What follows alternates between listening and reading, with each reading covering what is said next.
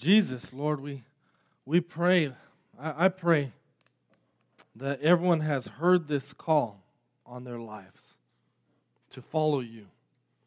I pray, Lord, if someone hasn't heard that call on their life to follow you, that today might be the day where you call them. And you promise that you will make us to be, you're the one that changes us. And I thank you for that promise, Lord, that it's not about making ourselves something and then we can follow you. You just say, no, come as you are, and I will make you. I'm going to do the work in your heart and your life. Help us understand that today, Lord. Teach us that today. I pray that we would surrender more, Lord, that we would trust you more, that we would not seek to be kings of our own small kingdom and control our world around us, but to surrender to your kingdom, your sovereign kingship, lordship. Help us, give us eyes to see, ears to hear today, Lord. We worship you, we praise you, because you truly are the King of the universe. In Jesus' name we pray, Lord. Amen. You can be seated. Welcome to Redemption West Mesa. My name is Chris Amaro. I'm the lead pastor here. And you might notice I have a stool behind me. I might get on that stool in a little bit. I tore a ligament in my ankle this week. And if you want to see a picture, you can go on Instagram and Facebook, and it's there. But it's doing pretty good. I'm hoping to get back to basketball soon. But I wanted to start out with an illustration. One way you can think about the Gospels is that the Gospels are 4 different documentaries.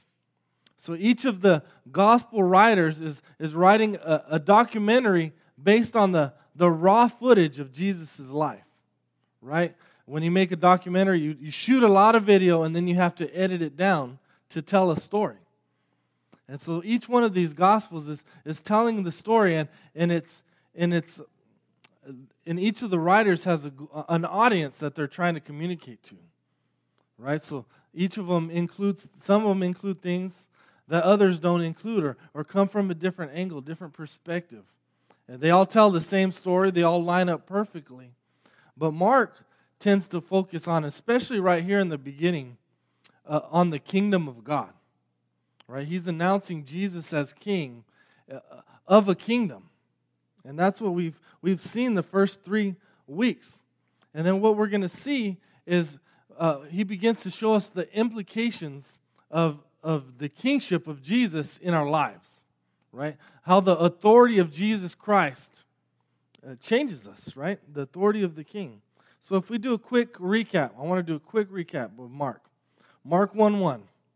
Or you can open up and just follow along with me. We see the beginning of the gospel of Jesus Christ, the Son of God. Right? There's the beginning where Mark announces who Jesus is. Right? Jesus Christ, that word is deity. Right? Here's King Jesus. And he says that this is the gospel of the king. And that word gospel is a powerful word because it meant good news. It means good news. The gospel is good news. But more specifically, in that day, the good news would have been always associated with the good news of a coming king. Right? So when Romans heard gospel or good news, they associated it with a king is coming to bring peace and salvation in a new era. Right? And so the Romans would have associated it with Caesar, whom they believed to be God, who was going to come to save them and bring joy and happiness.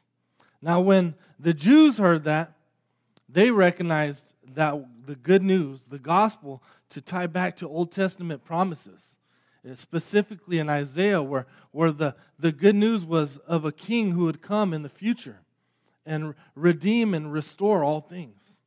Right? A king that would come and save his people. That was the good news that they were waiting for. They were living in anticipation for the king, the Messiah. And so that's what Mark's doing. He's announcing the king that we've waiting for is here. And then when we see then we see John the Baptist, right? No king came without a forerunner. John the Baptist announces the arrival of a king, right? And he proclaims, this king who is coming is mightier than I. He says, I'm not even worthy to untie the sandals on his feet, right? I'm not worthy to be a slave of him, right? That was the most menial task. Only slaves untie the sandals on people's feet in that time. So I'm not even worthy to be a slave of his. He's that great.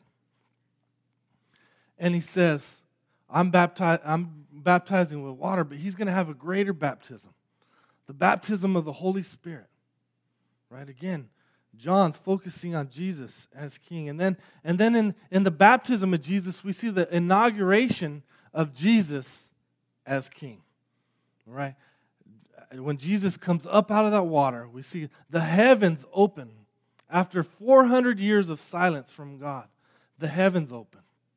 The Spirit descends onto Jesus, right? Jesus is anointed with the Holy Spirit, giving him power to fulfill his ministry, where he would trust in the Spirit. He would be led by the Spirit and the Father and do the Father's will. And then Jesus is affirmed from the heavens. The Father speaks from the heavens and says, this is my beloved Son. With him I am well pleased. Right? Then what we see is Jesus is driven by the Holy Spirit out into the desert where he's tempted for 40 days. And as soon as Jesus comes back in Mark 1:14, look at it with me. It says, now after John was arrested, Jesus came into Galilee, proclaiming the gospel of God, and saying, the time is fulfilled and the kingdom of God is at hand. Repent and believe in the gospel. Again, the gospel is affiliated with the coming of the king, the coming of his kingdom. And Jesus saying, the kingdom is at hand. It's near. Because it comes with the king who is himself, which he doesn't reveal until later in the book of Mark. But he's saying, turn and believe. The king is here. How do you enter his kingdom? By repenting and believing in God. Turning from your sins and turning to God. And so some people might ask, well, what exactly is this kingdom? Some of you guys might be familiar with it. We did the kingdom series at the end of last year. But I want to refresh us about what is the kingdom, because this has implications as we go into the next few weeks. But the kingdom of God is simply the universal reign of God. Right? It's the universal reign of God. It's that Jesus Christ is king. And it was a time that was promised when God would come and redeem and restore his creation. It's a time when God would come and reverse the effects of the fall, right? And bring peace and salvation. Right? If you remember back to the beginning of the story of the Bible, in the beginning, Genesis 1:1, God creates the heavens and earth. And he creates it good. And he creates it perfect. And God reigns on earth. And he dwells with mankind. Well, it doesn't take long. When we get to Genesis chapter 3, we see Adam and Eve rebelling against God. Pridefully seeking to live life on their own and do things their own way. And that rebellion breaks the kingdom. It breaks God's rule, his kingdom on earth, and brings in sin and pain and death and all the evil around us. So if you ever wonder, why is the world like this? Well, it's because of the rebellion of mankind. And every single one of us since Adam and Eve have joined in that rebellion, seeking to be the king of our own small little world, to control what we can control.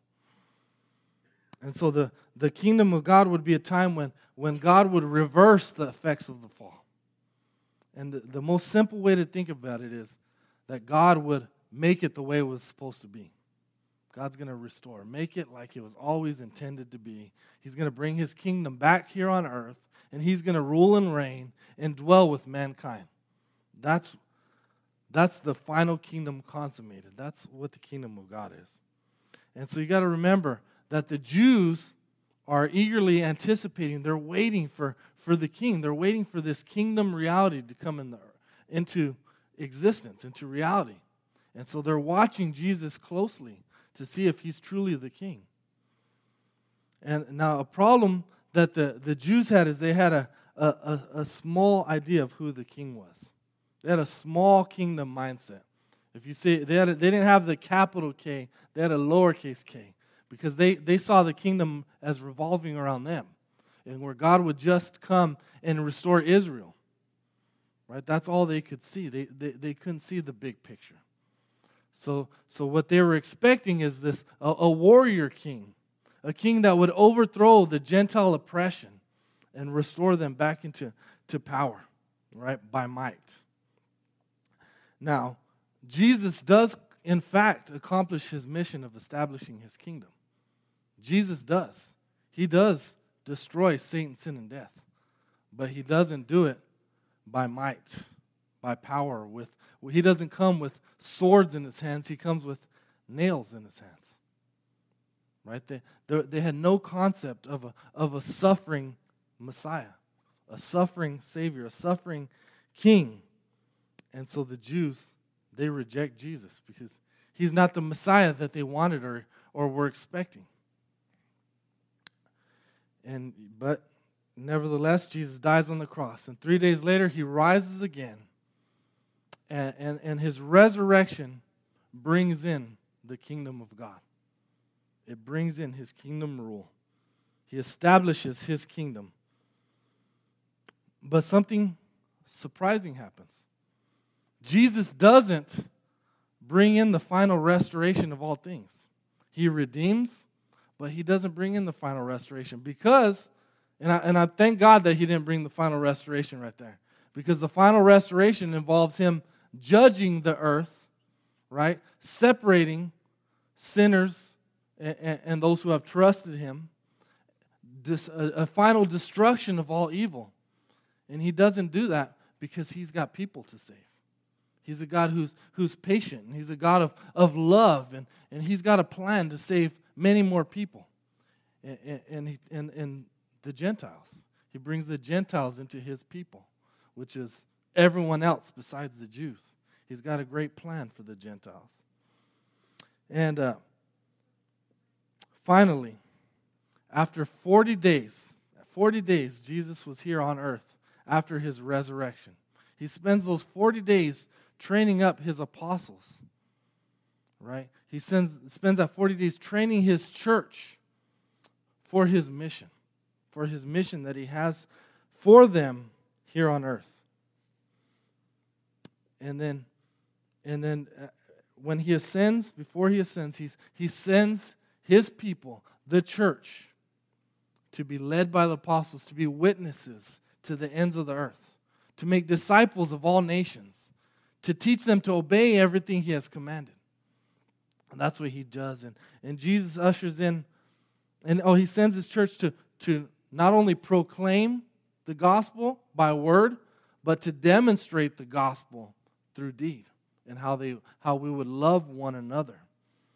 And he sends us on this mission until he returns, right? Until his final return, and he sends that promised Holy Spirit, right? He baptizes his church with the Holy Spirit to give us power, to give us everything we need to live a life for his glory and for his mission. And so you got to understand that this is the time that we live in now. This is what's called the church age. We're living in this church age, and it's a between time. Right? It's a between time. We can look back at the redemption of Jesus Christ and what he did on the cross. But we can also look forward, and we have hope in this final restoration of all things, when Jesus will finally return, and he's going to make it, and he'll fully bring in his kingdom. The Bible tells us that the heavens comes down to earth. Heaven's not a place we go after we die, but his kingdom comes down, and he restores his creation, and he dwells with man on earth for all of eternity. And so that's what we get to look forward to. And that'll be a day where there's no sin, evil, death, suffering. All that will be done away with. It'll be a glorious day. And so we live in this time, this between time, the church age. Another way you could think about it, it's the kingdom is an already but not yet kingdom. All right? So Jesus is already king. The kingdom is already established, but it's not yet fully consummated. Right? Already, but not yet. So we're waiting for the final consummation of all things. We're waiting for that final rule of God to come in to earth.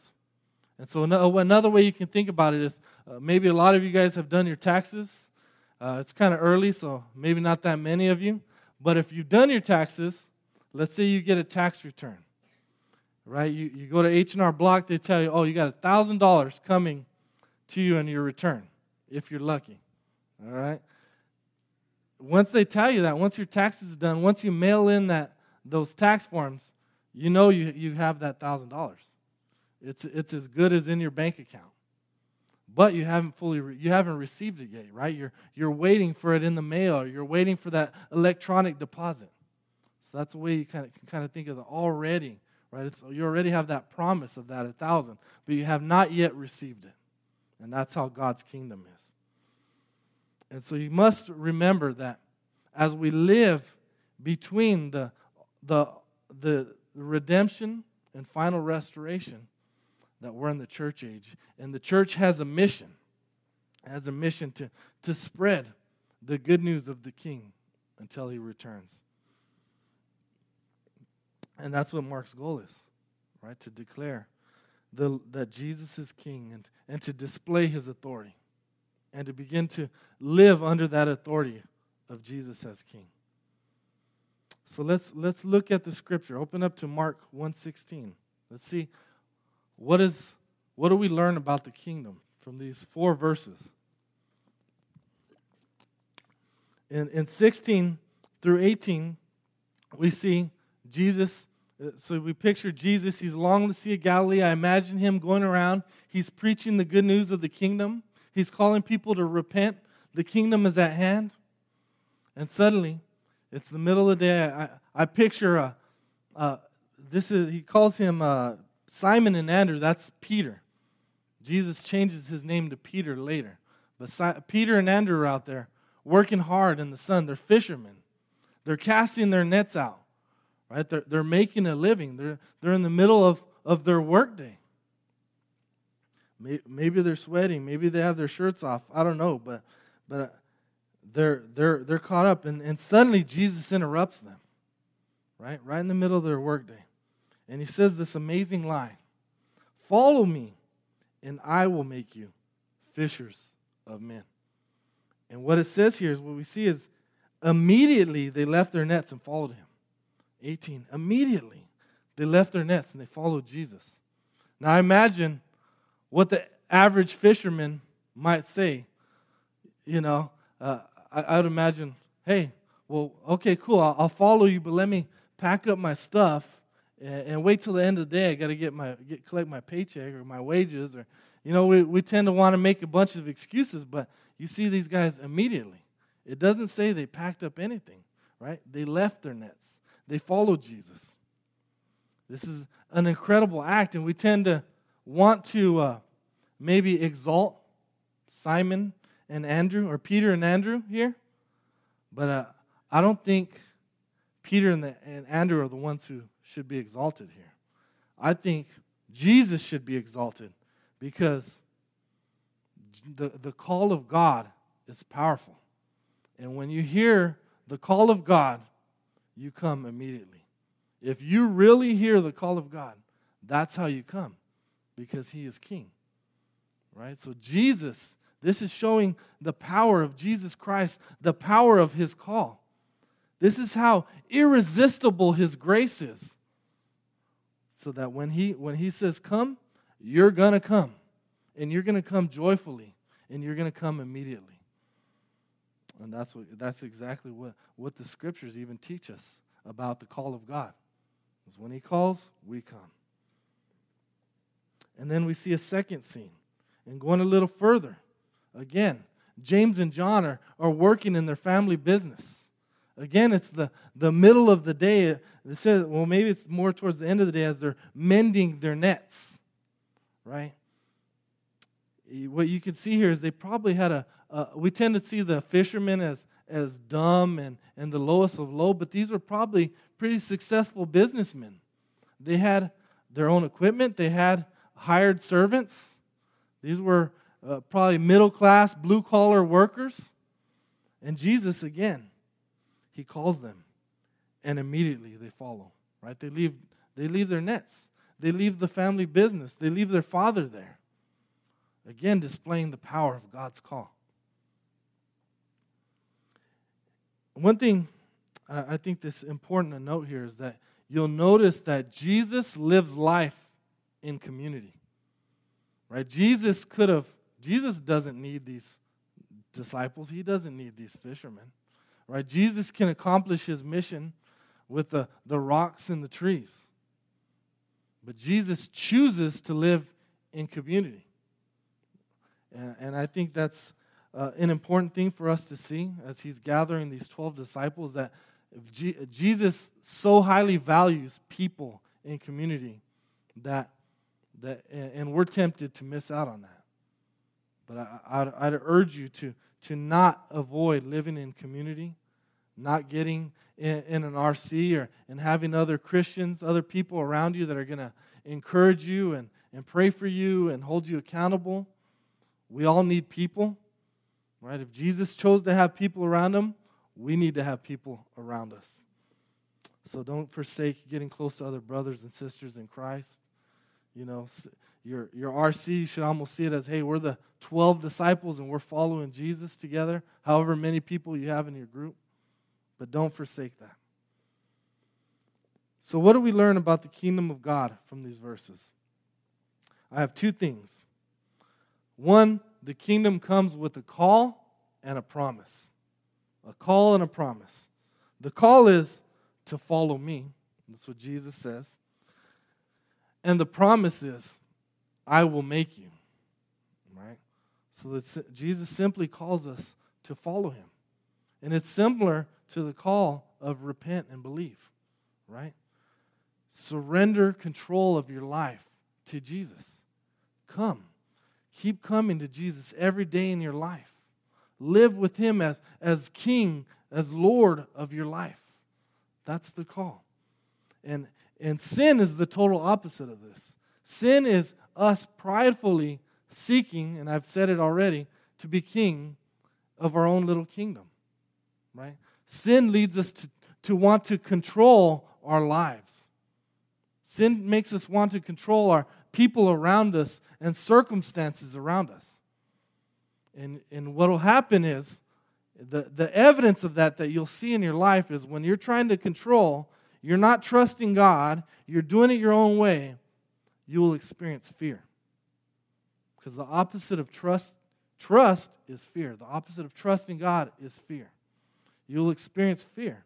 You might not be fearful when it's all going well, but as soon as your life starts falling out of control and you can't control your world around you, you'll be fearful. Right? You'll be scared. You'll be anxious. You'll be insecure. All those symptoms that fear shows. Right? And you'll begin trying to control the world around you. And maybe you'll use other strategies to try to control the world around you, like manipulating or you might just be angry. That's what happens when we're trying to control our own world. Because we can't control it. We're not sovereign like God is.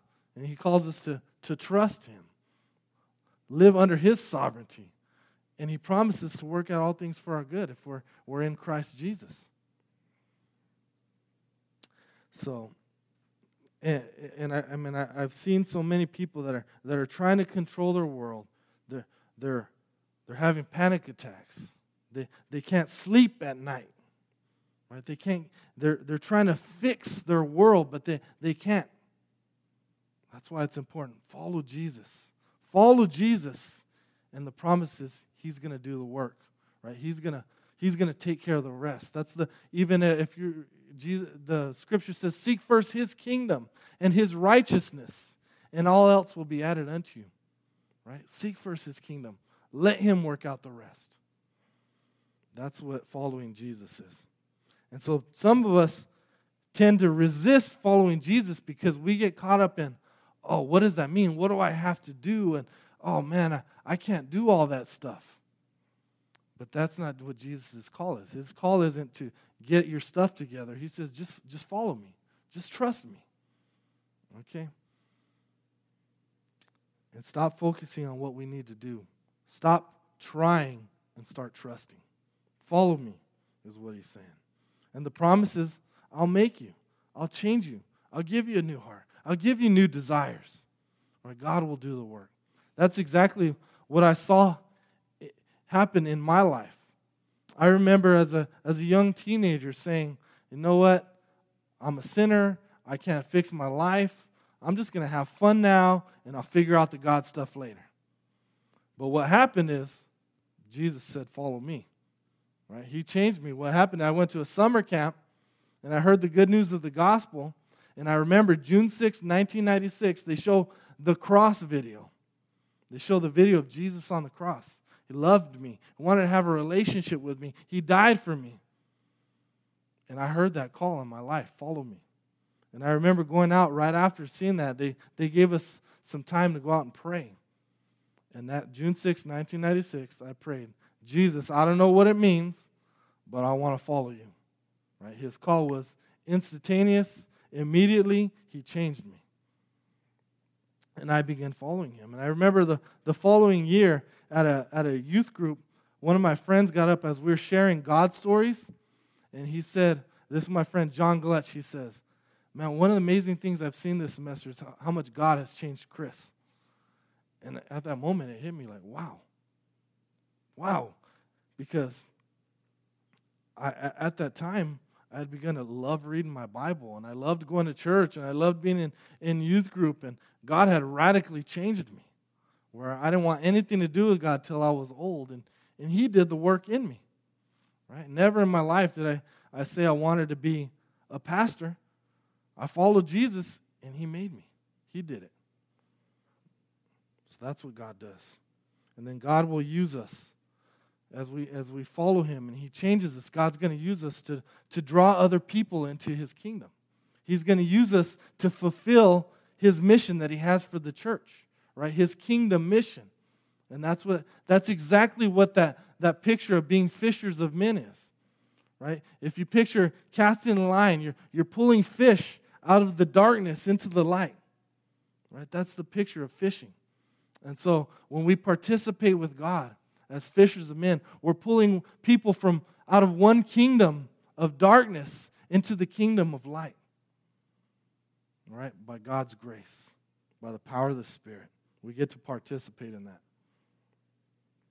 So I emailed some of my closest friends, one of my closest mentors, and I asked them what it means to follow Jesus. I have a couple short things that I want to share with you. One from Paul Cooper. He was my high school Sunday school teacher. And he said this, "Come follow me," Jesus said, "and I will send you out to fish for people." He says, "This is a very special scripture to me, Chris. My degree is in education, a teacher. I abandoned that career because I came to realize that I would not be good at it at all. So I went to work with the family business, a painter. Little did I know that the Lord would make me a teacher. The scripture literally says, 'I will make you begin to be.' When I walked my own direction, I couldn't do it. When I walked with him, he made me to be a teacher." And he says, "And you, my friend, are one of the hundreds of kids that I've had the privilege to serve and to teach. I can do all things through Christ who strengthens me. I love you and very proud of you." I mean, that almost brings tears to my eyes, and I don't cry very, very much, but I mean, that was a special email to me. Paul was a very influential man in my life. He's a man whose love for Jesus, his love for the scripture was infectious. The way he loved his family, he had 2 daughters and a wife. It was infectious, and I got to see him as he lived his life. And you see here, he gets it, right? I just followed Jesus, and he made me to be. He did the work in my life. And God used him in special ways, and is still using him. Second thing we learn here is that Jesus is Lord of our vocations, right? Jesus is King of your workplace, right? If you see this story, he's calling these 4 disciples to leave their vocations. So we see Jesus' authority extends to our work life. Now, we tend to want to divide our lives into sacred and secular, right? We want to have, this is my religious, spiritual life over here, and this is my secular life. This is where I do what I want to do, right? So you can imagine life as a pizza. I got this from Jose Maris this morning. If you imagine life as a pizza, it's like us saying, like, all right, God, you can have this slice, and you can have this slice, and now I'll save the rest for myself. Right? That's how we tend to want to divide our life out. But Jesus, if he's king, all of life is all for Jesus. It all belongs to him. You can't divide it all out. Right? And the good news is God's generous, and he'll share that pizza with you. So this, what I want you to understand this, though, as we read this. This does not mean that God's calling everyone to leave their secular jobs. You shouldn't even think of your job as secular. But this does not mean that God's calling everyone into full-time ministry paid position. Right? This does not mean that God's calling everyone to be pastors and full-time missionaries, right, that go overseas or something. But what it does mean is that even if you think about the story, right, God doesn't call. He only calls 12 disciples. He is going to call some people into full-time ministry-type positions. But God's purpose is to be king of all of us as we spread out into the world, into the culture, into all the different corporations and into politics, into being teachers and lawyers and custodians and restaurant workers, right? God wants us all to live under his lordship as we're in all those places, right? To fulfill his mission, to fish for people in all these different aspects of society. God wants us out there. So it's not a call, but it's a call to live with Jesus as king at your workplace. Jesus is your boss at your workplace, and you work for Jesus. And you will be a much more effective and much more happy worker if you work for Jesus. Right? It'll change how you work, right? Because now I'm working for his glory and not minimum wage, right? I'm storing up treasures in heaven, right? And Jesus already has paid me more than I could ever deserve when he gave his life on the cross for me. Right? I've already received more than I ever deserve, so I can do the most menial task, and I can do it well, and I can do it for his glory. Right? It's going to change how hard you work, the quality of your work. Christians should be the best workers. Right? It should change how we treat our coworkers, our boss, or even customers. Even customers, if you work in a customer service, even the most annoying customers, who cuss you out. It should change the way you treat them. I want to end with this. And this is just to show one of my friends, Bruce, he answered, he told me, here's what it looks like to follow Jesus at my workplace. All right, I want to read this. He says, I feel like my Babylon is Intel. And so he's comparing Intel to when the Jews were exiled into a foreign land, where they were kidnapped and literally forced to go to a foreign land. He feels like Intel is his Babylon. And he says, I'm not supposed to shy away from my workforce, but embrace it. I need to seek the welfare of Intel. How do I do that?